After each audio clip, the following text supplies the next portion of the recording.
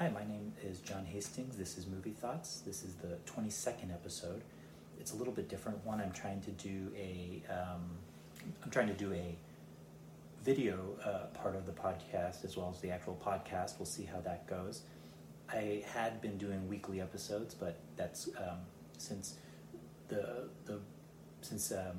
last couple of weeks I've been kind of busy dealing with different issues due to my day job, reacting to the coronavirus and trying to figure out the best ways that we can continue to deliver kind of psychiatric and mental health care to folks. So I've been a little busy with that as well as taking care of my family. So I've fallen behind on doing this podcast. Having said that, I wanted to try to get an episode in. As always, we've got a Facebook fan page at Movie Thoughts Podcast, and you can follow my Letterboxd reviews at that site under the username Forager23. As I said, this is the 22nd episode. So just to do a quick episode, this is kind of one I threw together pretty quickly, and it's just going to recommend a couple recent movies I saw that you can still catch on streaming. One is they're going to be on streaming for a while, I would guess, and the other is going to be leaving in a week or so, but I thought I'd talk about those. And they're a little bit different, but I thought I'd kind of had some interesting things to say about them. That doesn't really go together, so this is kind of a split personality episode. So the first movie I want to talk about is a movie I really thought was terrific. It's the new Netflix movie, or the Netflix movie from last year by Michael Bay, Six Underground. You know, Michael Bay is one of the biggest targets for kind of getting beat up on in people, from people who talk about movies today. I think he's essentially a convenient political target. He is easily seen as like not one of us, if kind of we're talking about us being kind of people who are kind of intellectual, brainy movie buffs, or would like to be, or like to see themselves as that. He's a really easy target. And he and his movies are just an easy target that we can all kind of agree are these terrible things we should all beat up on. And it seems like it's been already decided. So even people who will have good things to say about really mediocre and terrible Marvel movies, they all agree that Michael Bay's movies are really bad.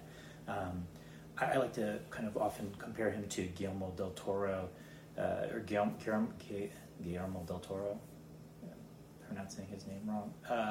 But Del Toro is definitely like one of us. He seems like a really nice guy. He loves old movies. He loves the same type of movies we do. He makes these very personal movies. Even when he's working on a big budget, you can see he has a really personal investment in it. He seems really nice. He's this kind of nice humanist guy. And then Michael Bay is very much not one of us. He seems like a huge D-bag. His movies are super materialistic. They're all about consumption. They have probably terrible values. And, he's making these movies about toys. Don't seem very personal. Yet I think, if you compare them as filmmakers, Bay is about 1,000 times better filmmaker than Del Toro. He's just a dynamic filmmaker. He's thinking in terms of images and telling story through pictures and sound. Del Toro, I think, has a great design sense, but I think he has very little narrative sense. His stories are flat. They're very one note. They kind of hit you over the head and put you to sleep at the same time. It's kind of an impressive combination in one sense.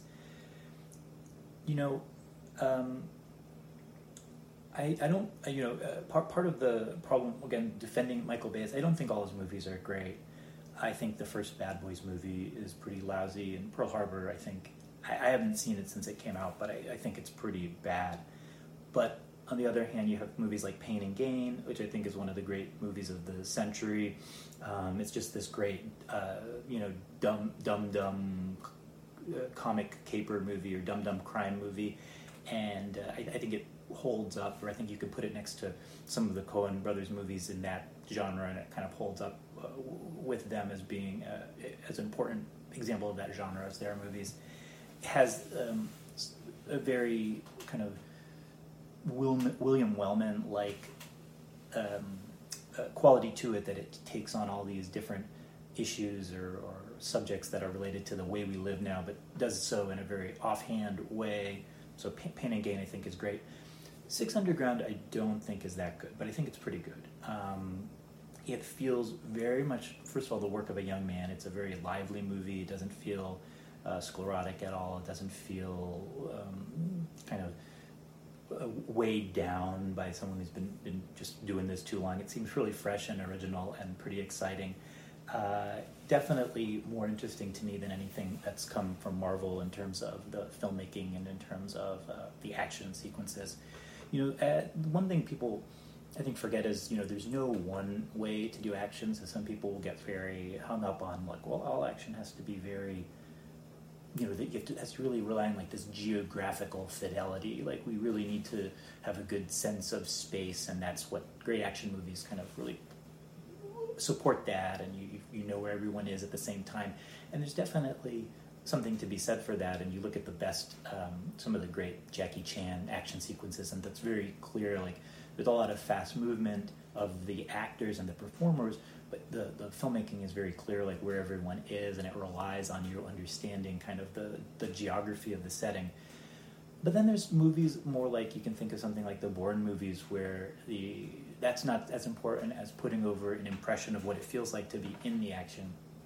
They, I think, moves back and forth very quickly between those two things, and also his action sequences really are much more. They are more about the visual rhythm, visual rhyming. I think you are able to understand kind of what's going on, and you get a sense of the tactics. But it is more about the. It's more along the lines of that impressionistic side than the kind of geographical naturalism. But in this movie, there's an example of a number of really terrific action sequences where you really do can follow along, and there's multiple characters doing different actions, and you don't really lose track of it. There's a great car chase at the beginning that has this really kind of keeps adding to it and adding in different elements. You've got people in different cars, you've got kind of people on foot who are engaged in it too. It has a great kind of a capper to it that is thematically appropriate and kind of unexpected. There's a really terrific sequence in the middle that has all these great kind of really, this is kind of Michael Bay, one of my favorite things he does, these vertiginous high-rise scenes where, we're dealing with the possibility of falling from great heights, which he's pretty great at. There's a great sequence in Transformers 3, the Transformers Dark of the Moon, that has a similar kind of high-rise sequence like this, but this is along those lines. And then the final sequence, I think, final action sequence is a better superhero fight than I've seen in any Marvel superhero movie, probably full stop, and better than any Marvel superhero movie fight scene. And there's even a kind of a use of a superpower that's very visually inventive and also tactically very cool. So the actual tactics of the superpower plays into how it rolls out, and that's not something you see in the Marvel movies, which tend to be pretty not very thoughtful about those type of issues. So I think it's just kind of a smart movie. It's a visually interesting movie. In terms of the action sequences. Not the plot is maybe not so much. It seems like a little bit like second-rate Shane Black, and has that kind of blend of comedy and sentimentality that rubs some people the wrong way, but I think is fine. It's not quite as sharp as Shane Black's screenplays are, but it's along those lines. It is a very much in the thematically and attitude-wise very much a 1990s action movie. So that's may also not be everyone's cup of tea, but in terms of the filmmaking, I think it's really aces. And the only problem is that, and one of the reasons I put off watching it so long, is that it wasn't in theaters. I would have loved to have seen it on the big screen, but now that no one can see anything in theaters right now, I thought it was an appropriate movie to watch. So Six Underground, it's on Netflix. I recommend it. The other movie I want to talk about, and maybe for some people this will be, going from the ridiculous to the sublime, is a movie that's currently streaming on the Criterion Channel for another couple days. It is the Jean-Pierre Melville movie, Army of Shadows. And last month, for a couple months, they had all of Jean-Pierre Melville's movies on Criterion Channel, and now they're slowly taking them away. And I worked my way through either watching for the first time or rewatching all of them, all of the features, except I did not rewatch The Red Circle. I missed it out. I missed out on it. So I have seen The Red Circle a couple times, but and I've seen Army of Shadows before too. But anyways, rewatching it, I'll silence my phone here. Rewatching it, I was thinking about a couple things with Army of Shadows, and one is, Melville has a lot of great movies, starting from the beginning, like Les Enfants Terribles, which is a great, amazingly directed movie. It's a world historically great movie, but it's really a Jean Cocteau movie. Bob Le Flambeur is one of the great crime movies of all time. But he's also sort of one of these guys who not only made great movies, but I think he almost invented. It's always hard to say someone invented it because someone's like, well, someone else did this first, or he's really borrowing from X, Y, or Z, and so that's true. But I think, should get credit for perfecting or being the conduit through which this kind of genre or subgenre of movies kind of passed on to the next generation of filmmakers, and that genre is this. I want to. The word existential is overused, but these existential crime movies. So movies where criminals are seen as movies where criminals are used allegorically for kind of existential in this kind of existential dilemma. So we're supposed to watch movies like Le Delo or Le Samurais, I guess the main one, the big one, where we're not, The Samurai is about a hitman, and we're not supposed to approve of him being a hitman or that he's killing people, but we're supposed to admire his ethics and his honor and his code of his kind of the honor among thieves and the kind of code that they have. He made a number of those movies. So those two, he made Le Deuxième Souffle and The Red Circle, and they're all pretty interesting. I think they're good movies. I think some of them are great movies. They have this influence on movies that came after, like John Woo's movies about honorable hitmen, and Walter Hill's great movie The Driver, Heat, Michael Mann, Thief, and Heat. All kind of come out of this school.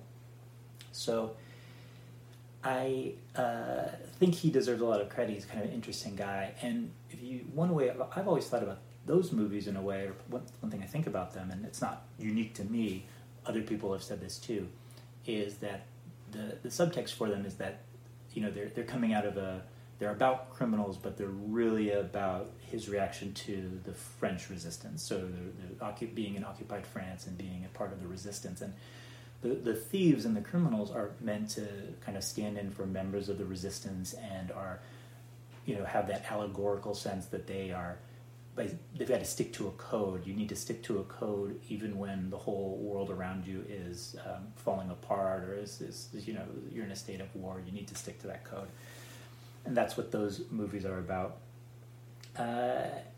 So Army of Shadows is interesting because it's very similar to these crime movies, and it has a lot of the same actors as his crime movies.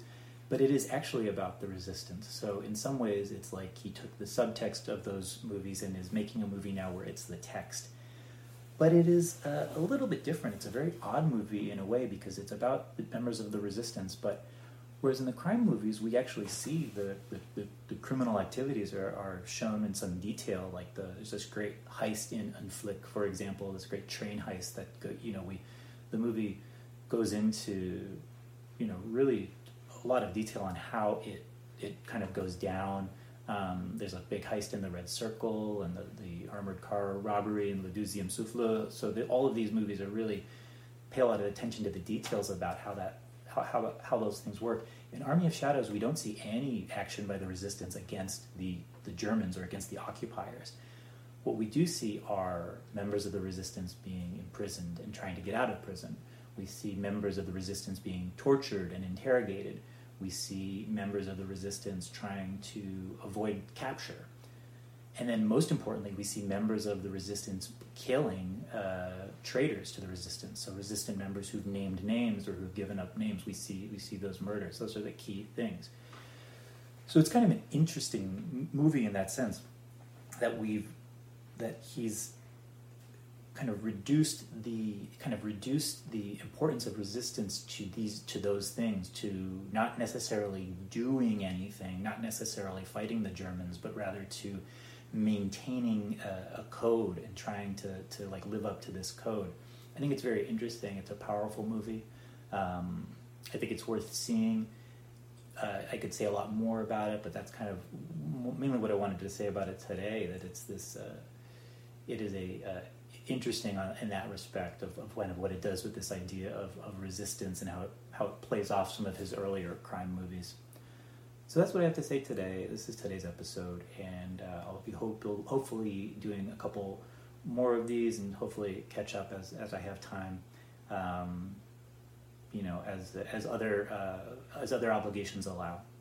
So that's all I have for today. Take care.